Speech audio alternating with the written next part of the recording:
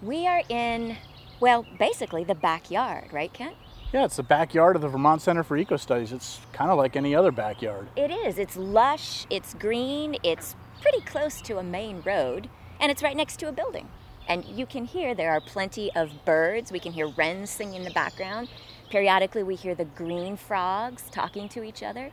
So there is a lot to see back here, and there's a really good reason that we're here, right?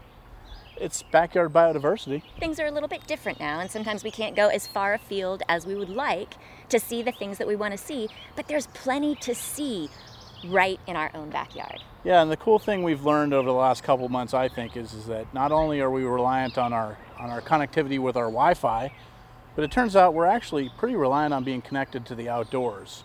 A lot of us have learned to get outside a little bit and walk around and explore what's close at hand, our backyards. And in these times when I think people are feeling very disconnected from one another, we're going to talk today about a way that we can feel even more connected than we ever have before. Yeah, once you take the time to stop, listen, look, walk slowly, you realize that you don't have to go to Costa Rica. You don't have to go to the top of Mount Mansfield. You don't have to hike 7 miles. There is life right outside our back door. And the best part of it is that now we can share it. We can share it with our friends, we can share it with family, we can share it with the scientific community and really do some good in the world. So today's episode, we're going to book around the backyard. We're going to science today. We're going to science the heck out of this backyard. I don't know, what do you even want to start with? There's so much here. I'm already hearing a lot of birds. Next, let's go around the pond and let's see what kind of insects we can find, and then we can talk about some tools that everybody can use that's right in their pocket, their smartphones, to help them have a naturalist right on hand. And then in the meantime, I'm going to try and shove you in the pond so you can find some green frogs for me. So first, Kent, I think what I want to do is I want to creep to this nest box right here. You can make your backyard even better for biodiversity by putting up nest boxes, planting flowers for pollinators, and things like that. So one of them is a nest box that you're about to check. My guess is the bird isn't going to come here while I'm right next to it, but wrens are pretty bold, so there's no telling. I'll watch it come shooting out and strafe your head, Sarah. And so one of the other things that you and I were talking about before we started looking at wrens and getting all excited is that my 3-year-old daughter and I have been stuck at home. And one of the things we realized is that we don't even have to go into our backyard to find the biodiversity that interests her. So the first thing we do is we jet out the front door in the morning, and if she could, she would spend an hour checking out the siding of the house, because there are so many cool bugs just on the siding, right? Especially in the morning when they're trying to warm up, I bet. Oh man, we have found moths, daddy longlegs, we have found so many chrysalis.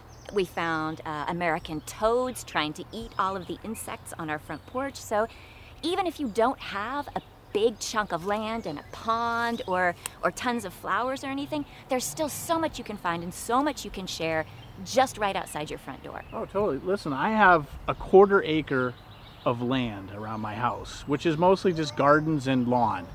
And then, some bushes and things like that. And yes, I do plant some special bushes and plants for pollinators. Of course you do. Over the years, I have now recorded 110 bird species on my property, and I've had over 250, almost 300 moth species on my property, just by poking around, looking for moths and birds and seeing what I can find. And that's just birds and moths. We're not even talking about bees and beetles and all of the other animals that you can find.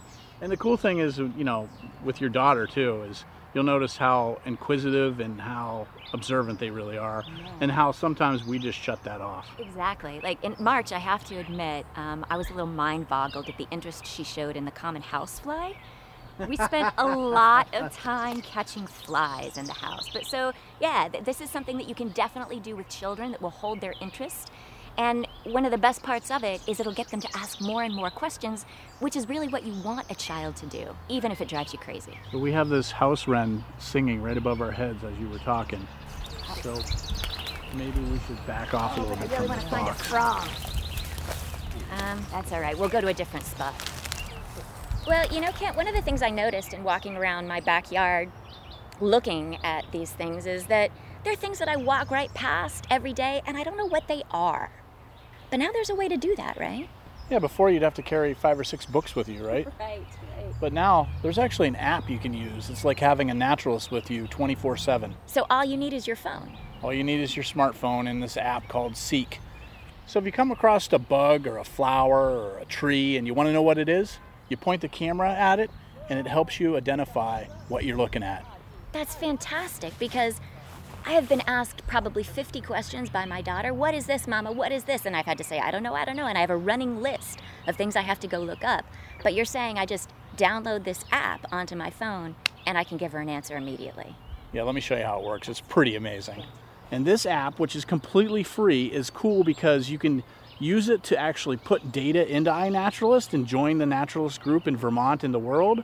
Or you can just use it and it will collect no data at all. And so you can set it up so that you can share all your data with scientists like us and put it on iNaturalist. So it has a computer network that'll look at the image that's in your iPhone or on your Android device, and it tries to match it to a species that it knows. And it knows about 10 or 15,000 species, so it's really good. Show me how it works. All right, pick something here. We're standing in front of this pond. Oh, you know what? How about these little tiny purple flowers right You here? would pick something really hard I to know, embarrass but me. the No. bees- You're basically saying that you can take a picture of something and this AI is going to tell you what it is to species? It'll almost always tell you the species in Vermont. If it can't, it'll tell you what genus it is, so up a little level. So All right, here we go. let's see this work. It is scanning right now. It just said, oh, I know it's in the mint family. It's working harder. Oh, now it just said, this is ground ivy. Would you like to learn more about it? Take a picture.